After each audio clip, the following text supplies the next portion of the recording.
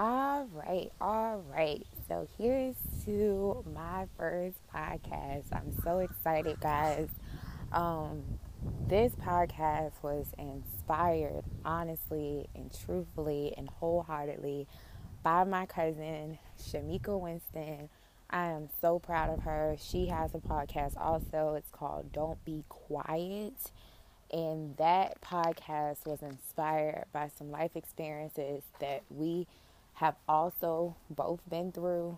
And also now it seems like things are trying to spill over into our generation, that we are just really trying not to see the same generational curses take over in our lives, or even in our children's lives, or in other people's children's life as well. So we have been really trying to be an advocate about speaking what you have to say. I know when I was younger, it seemed like, I was so loud. I was so loud. And even, I remember when I first got saved and became a Christian, they would talk about how loud I was, in church. But it was funny because when I would go home, you know, and I would be by myself, I was quiet. And I think I recognized that, and I came to a realization of that when I moved out for the first time, like for real, on my own with my amazing old roommate. Her name is Marissa. And I remember she would always say to me, "You're so quiet." You're so quiet. And I thought that was so funny because all my life I had always heard that I was so loud. And I recognized, over time that was because I felt like I didn't have a voice when I was younger. I felt like, it was so much that I truly wanted to say. It was like I said everything else that I felt like I wanted to say, but the things that I truly needed to say, I mean, those things that could have brought healing for me, I didn't say it. I said things out of anger. I said things out of hurt. I said things out of bitterness, but I didn't say the things that I know I truly needed to say, things that I know I truly needed to work on myself, or things that bothered me, that I tried to speak on it, I couldn't speak on it, because I was a child, I was a little girl, I didn't have any authority. And I think that's a dangerous place because you get to a point that when you get older, you get authority. And it's like, okay, so how are you going to operate in authority based off of how the authority figures were over you? What have you learned about authority? And I didn't respect authority at all. I had no respect for it because it was so many things that I saw about how I felt about people that were in those type of positions, how they took it for granted, how they abused their position, But a lot of people that were in those positions were hurt. They were hurt and they were traumatized for some things. And so because of that trauma and because of that hurt, they could not give me or exercise their position in the way that it was designed for them to exercise because of the fact that they had wounds that they did not deal with. And so it kind of gave them a pass now that they were older, because now I can say this is the way I am. Now I can make an excuse for how I am. Now I can make this thing a part of my identity without anyone really having to necessarily question me about it. Maybe unless it's at my job and I have a boss. But then what happens when you are the boss? It's a lot with that thing, man. And so I just feel like, I'm truly grateful to God for helping me to see a lot of things. But I'm still on a journey. I'm still on a journey. And I really want to do this because I feel like it's so much that I have not shared for, and I'm going to just be real. I have no problem unveiling myself, but then at the same time I do, because it's something that it's like, if you really look at it, if I really look at it myself and I really look at that thing and I'm like, you don't really want to talk about that because you don't want to paint a certain picture for somebody else and not give them hope. And that's one thing about me. I hate to discourage somebody else. But it's like at the end of the day, this is my life. And I can only tell you the truth. And I'm not going to be like other people that's out here. Because you know what? I found that somebody else did the same thing. And I've seen people in church do this very thing that the enemy has been trying to make me do. And it's something that I do not see. It's almost like going underground and having to find out this information. You know, you got to search high and low to figure out what. It's a lot of people going through the same thing that you're dealing with too. You're not the only freaking one. And that thing bothers me because it's like, I be needing to know I'm not in this thing alone. Like, yes, I love God. I love God. And I desperately want to stay close to him. I desperately want to stay by the throne of grace. I desperately need mercy. You know what I mean? But I found out that when I got married, child, I needed it a whole lot more because I did not recognize how many of my wounds of the past was going to leak over into my marriage. And I didn't recognize how many wounds of the past for my husband was going to leak over into our marriage. I did not know. I did not know. And so I see how people want marriage and they want the marriage goals. They want the relationship goals. Some people don't want to get married because they've seen some bad examples. But one thing that I have recognized with all of those things is like, bruh, you have to be good yourself. You have to be good. Forget about the other person. That other person affects you, yes, but you are the most important component, if I could use that word. You're the most important factor in that thing. You are so important. And I've recognized that if you're good, regardless, even you're going to push that person out the way or you're going to help that person to grow themselves. But if you're not good, that person's not good. If they don't have the strength to rise up and fight themselves and you just tired or you don't have the strength to rise up and fight for yourself, y'all gonna end up going through a cycle of problems, little stuff that could actually be resolved, but because of immaturity, because of those wounds, because of those hurts, you become a little girl, they become a little boy, or you become a little boy, she becomes a little girl. And it's like we're both acting immature. But what is immaturity? How is that defined? Based off of my experience, and it's based off of your experience. But where's the truth though? Because see, I see that's where a lot of us end up getting. We end up getting these things of, this is your experience because of what happened to you, and this is his experience because of what happened to him. And I'm giving you I'm giving you my experience, and it's affecting you negatively because I feel like I'm right because that was my experience. But what is the truth though? What is the truth? And I see right now in our generation, it does not seem like we really, really want the truth. It's the same thing of what I said at the beginning of this podcast of there has been a place of so much like authority abuse around us. So now that we are finally Our parents used to say grown and smelling ourselves. Now we grown and smelling ourselves. Can't nobody tell us nothing. Nobody can tell us anything. So it's like, we gonna figure this thing out by ourselves because my experience has showed me this, so you not gonna tell me nothing. I know I'm right.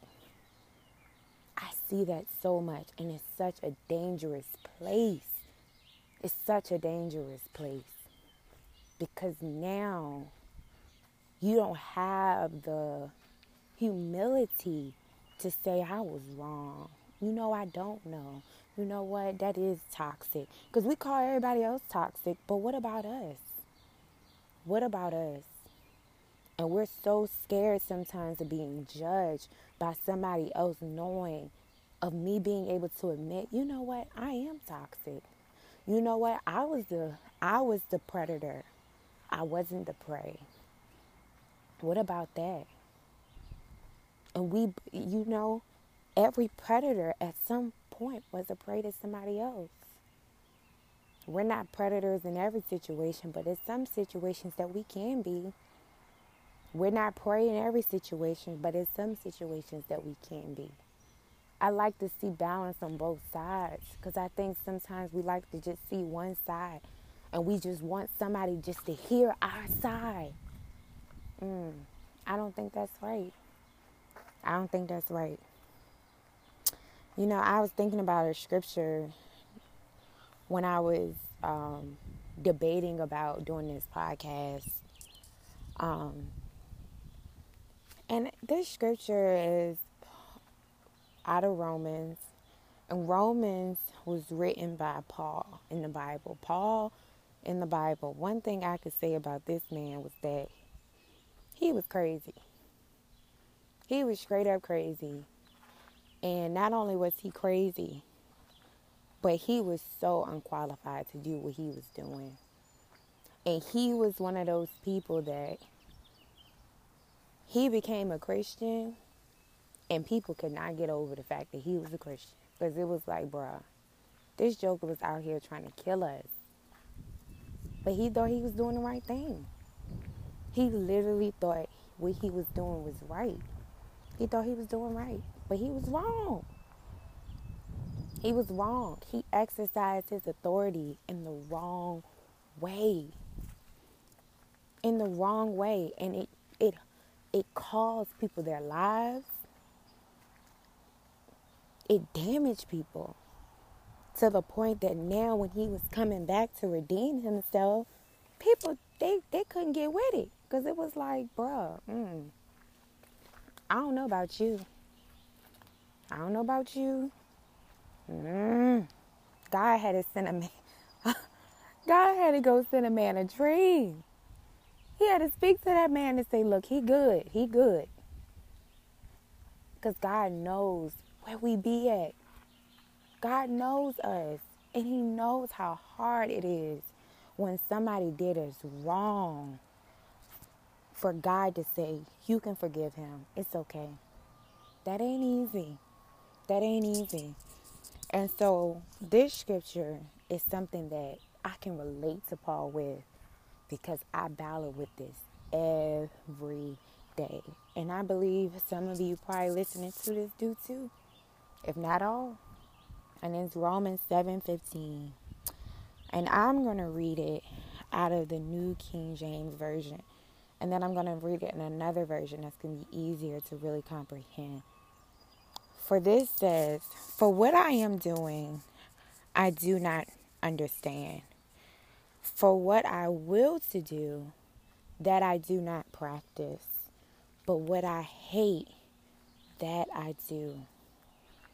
And now I'm going to read it out of, let me see. I'll go with the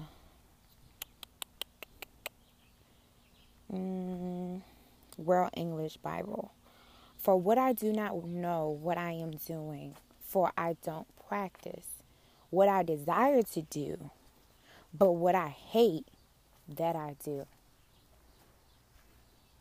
How many times we know the right thing to do? How many times have we yelled at our children, said something about our children, said something to our children when they were innocently trying to do something for us, trying to show us something, and we was just frustrated and we was just mad. And we took that out on them. Because we in authority, we right. Even though that little prick in our heart say you were wrong, you need to apologize. Who am I to apologize to them? I'm the one that's in charge. I'm not apologizing. You know how many times I've seen that? Not in my own life, not things I've done personally, but I've seen it in so many people's lives, all different backgrounds. I don't care what color you are, I've seen it. And every single time, I'm like, wow. Wow. And I think about that. I think about that thing, like, what I really want to do, what I truly, really, really, really want to do, I don't do. I hear this is the right thing to do, and I want to do that. That's exactly how my journey has been as a Christian this far. I used to be so happy about just being saved. I'm like, oh my God, I'm going to change. Thank you, God, for accepting me. I know I did a lot of wrong things. Thank you, God, for seeing me. Thank you, God, for knowing me. I'm so excited about this journey, doing your will. I want to win souls for the kingdom of God because now I know that you're real and I want everybody else to know. What I did not understand is that, homegirl, you got a process and a journey before you, because not only are you forgetting that you have some deep wounds in you from your past, but you're also forgetting that Christian people are not perfect. They are Christians because they recognize that. Real ones, people that really, really, really is trying to do this thing, they recognize that. And them other jokers, I don't know about them, because them the people that just feel like they got it all put together and that everybody else need to get with the program because they just so perfect. But I don't know about them. And I'm not here to advocate for them. I'm here to advocate for the ones that say, look, I'm not perfect. The reason why I decided to come to Christ, the reason why I was able to open my eyes and see Christ is because I recognize that I need him. No matter what stage of life I'm in, no matter if I'm good, no matter if I'm down bad, no matter if I'm happy, no matter if I'm sad, no matter if I'm in wealth, no matter if I'm out of wealth, I need him regardless, because there is never going to be a day that I'm going to go by that I'm going to recognize that you can slip right now. You can slip right now. It can be something right then and there to knock on your door and shatter your whole world. I need him to hold me up. But not even that. I just need who he is as a being. I need the God as a being. I need his joy. I need his faith. I need his kindness. I need his pureness. I need his truth. I need his justice. I need his guidance. I need all of what he is. But what I've seen about that is that just because you want that, and just because you want to do the right thing, that does not mean it's going to happen. Because what I hate to do, this is what I'm finding out now. I have done some things at this point in my marriage that I hated. I'm like, no, I can't stand that. I don't like that. That was done to me. I don't want to repeat that same cycle, but I have. I have. And thank God for Jesus. That is what Paul is saying in this next scripture, because he recognized. Because at first it was like, when I first read this the first time, I'm like, man, what do we do? And the second scripture, verse 16 says, now if I do what I do not want, I agree with the law that it is good. So now it is no longer I who do it, but sin that dwells in me. That's why I need him. That's why I need him. Because it's not me. It's the sinful nature of me. It's the sinful nature of me. It is the knowledge of the good and evil that I was never intended to know from the very beginning that makes me feel like I got a right to act the way I be acting sometimes. He says, for I know that nothing good dwells in me. That is in my flesh. But I have the desire to do what is right, but not the ability to carry it out. For I do not do the good I want, but the evil I do not want is what I keep on doing. Now, if I do what I don't want, it is no longer I who do it, but sin that dwells within me. So I find it to be a law that when I want to do right, evil lies close at hand. Do not mishear me with that. I'm going to read that one more time. So I find it to be a law that when I want to do right, evil lies close at hand. So every time a situation comes about for me to choose what I'm finna do, okay? Every time that situation comes up, baby, I'm right there like, okay, Lord. Or I'm like, I ain't even checking in with God. I'm ready to react. It's one of those. Either I'm going to respond the way the Lord intended for me to respond, or I'm going to let the enemy help me have his way. Because that's what he want to do. That's what he want to do. And let me tell you, I done failed this test one too many times, y'all. One too many times. He says, for I delight in the law of God in my inner being. Lord, I love your word. Ooh, I love your word, Jesus. I love it. Your word is such life. It's like, oh, man, you get into the word for real. That thing is juicy. It's juicy. It's so refreshing. It's life-giving water. It's washing. It's purifying. It drenches you, man. So he like, that ain't the problem.